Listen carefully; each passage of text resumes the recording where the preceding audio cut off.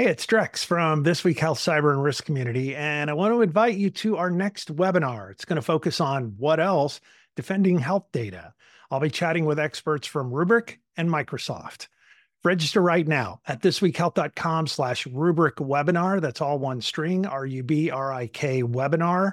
Thisweekhealth.com/Rubrik webinar. See you online soon. Today in Health IT, we're going to take a look at a story which I think is an indication of what's going to happen next in our industry. And it is CVS tries out remote system to help fill prescriptions. And we will dive into that and several other stories as we move along this week as we try to explore what 2023 might look like. My name is Bill Russell. I'm a former CIO for a 16-hospital system and creator of This Week Health, a set of channels dedicated to keeping health IT staff current and engaged. We want to thank our show sponsors who are investing in developing the next generation of health leaders: Gordian Dynamics, Quill Health, Tausight, Nuance, Canon Medical, and Current Health. Check them out at thisweekhealth.com/today. All right. If you don't know, we have a 2-week production break at the end of the year, which will start, let's see, today is Monday. Today's Tuesday, actually, for this recording. So 2 weeks from today, we will stop putting out today's shows for a couple weeks until after the new year. It's a chance for us to sort of get some time off. I've produced a ridiculous number of these this year, more than I usually do. I recorded ahead of vacations and whatnot, which I didn't usually do, but there's a lot going on in our industry, so I thought I'd comment on some of those things. And that's an indication of what's going on in today's story. And this one just jumps off the page at you. CVS tries out remote system to help fill prescriptions. So let me tell you what I'm going to do over the next, definitely 4 days or so. I'm going to start taking my I believe statements and translating them into applications and projects that I believe health systems should be looking at. So last week we talked about HR trends and what are some of the beliefs around how people are going to work and how they're going to look for jobs and one of those things. But one of the things that is really clear is we have a shortage of workers, period. The other thing that's obvious is we have a financial, I'm not going to call it a crisis just yet, but we have a significant financial challenge in healthcare. And so we are going to be looking for cost reduction across the board. How are we going to do that? Given that there's less people. One is we're just going to have to find efficiencies and we're going to have to do things differently than we have done them before. And this article, I think, is a great indication of what that looks like. So CVS tries out remote system to help fill prescriptions. And here you go. CVS Corp is testing a system that allows pharmacists to process prescriptions in part remotely. A move, it said, could improve store working conditions and the experience for customers as the company grapples with shortages of pharmacists. All right, so here's a handful of things right there. One is shortage of pharmacists, working conditions, and better experience for the customers. All right, so we're going to be able to improve the experience for the customers, reduce our costs, address a shortage of workers. So does this not sound tailor-made for what we're talking about here? All right, it goes on. CVS has equipped roughly 8,000 of its more than 9,000 U.S. drugstores with technology that allows pharmacists to review and enter prescription information remotely while still meeting patient privacy requirements. About 400 of the CVS 30,000 pharmacists are currently helping prepare prescriptions, either at central locations from their homes or in stores other than where medications will be dispensed, the company said. The largest U.S. pharmacy chain by revenue said its initiative, which began this past summer in Arizona, will lighten the workload for store pharmacists and free them up to provide customers with a wider range of services, such as vaccinations and health screenings. This plan doesn't involve changes to how people pick up their prescribed medications from CVS pharmacies. The thing I like about that is it doesn't change the consumer's workflow at all. It doesn't require the consumers to do anything different. It's just on the back end, this is going to be processed differently and hopefully free up the people who are in the store to be more responsive to the consumers that are coming in, as well as reduce the overall need for physicians or pharmacists to be at every location. All right, so you're reducing your costs, you're improving your service. Some practitioners, however, have concerns about whether CVS's plan will ultimately improve service or working conditions for pharmacists amid chronic staff shortages, state regulations, also present some barriers for the company to further execute its plan. It's really a way to make the processing of prescriptions much more efficient. CVS executive Karen Lynch said in an interview, CVS and rival Walgreens Boots Alliance are struggling to stop the exodus of drugstore pharmacists by offering measures such as bonuses, higher pay, and guaranteed lunch breaks. Pharmacists were already in short supply before the pandemic. Demand for COVID-19 shots and tests, coupled with nationwide labor shortages, exacerbated the problem.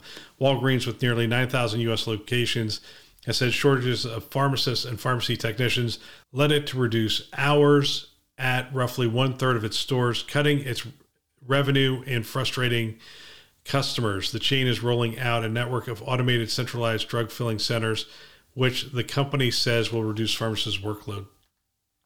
Let's see, it goes on. The CVS initiative is a step towards pharmacists eventually carrying out crucial tasks, such as verifying pill counts in physical bottles from remote locations, something that most state pharmacy boards currently don't allow, executives said. In that scenario, pills would be placed by a pharmacy technician on a specialized tray, which use weights to register pill count, and that information, along with the image of the prescription, would be beamed to the pharmacist who could be working at another state or a central location. The scope of CVS's rollout is limited in part by state regulations that require drugstores to have a certain number of pharmacists on site or prohibit remote drug verification, the company said. Those rules vary by state, and most states bar pharmacists from working remotely. But Mr. Shaw said staffing remains a concern, with many pharmacists still overworked and fewer people attending pharmacy schools. Meanwhile, he said pharmacists are leaving drugstores to work in hospitals or other jobs. The number of pharmacy school applicants has dropped. So you have that issue. We have to win them back, so forth and so on. So that's how that sort of ends. I really like this story because I think it illustrates the opportunity and the challenges, right? So from an opportunity standpoint, improve the patient experience, improve the working conditions, and you have the reduction of cost overall in the healthcare community. So that's the opportunity. The challenge is there are some who don't believe it will improve those things. And if not implemented well, as we've seen with other technologies or other processes, if not implemented well, it may not improve the overall experience of the consumer. But again, I'm willing to say, let them try it out, see what it actually does. If you free up the time for the pharmacists and the pharmacy techs in the store to actually interact with the consumers more, that's just a positive, period. One of the reasons my wife used to go to the Walmart pharmacy was because of the technicians we had out in California. And the people who were in that store were just exceptional. They would look at the prescription, they would have conversations with her about her father, and just all sorts of wonderful things would happen in that scenario. If we could free up the pharmacists and the pharmacy techs to have those conversations, that is a win-win these days. What's the challenge here? The challenge is, will it actually improve things? We can measure that. And then the other challenge is we have a regulatory environment that doesn't allow for it. And I think this is the area where, with enough pain, you will see change, right? So Walgreens went down the path, reducing the number of hours. They didn't have enough pharmacists. You have to reduce the number of hours. The pharmacy's actually open. Now, if you can imagine this scenario, enough people walk into that pharmacy in Chicago and they can buy chips and soda and everything they want, but the pharmacy itself is actually shut down. They can't get their prescription filled until the next day. I know we're Americans and, we need instant service and all that other kind of stuff. That doesn't bode well, especially when you have organizations like Express Scripts and Amazon, in this case, who can fulfill your prescriptions, get them delivered to your house the next day. If we really need them that day, we've come to rely on the CVS, the Walgreens, the Rite Aids to be available, and the Walmarts to be available, and to go to those stores and get those prescriptions filled.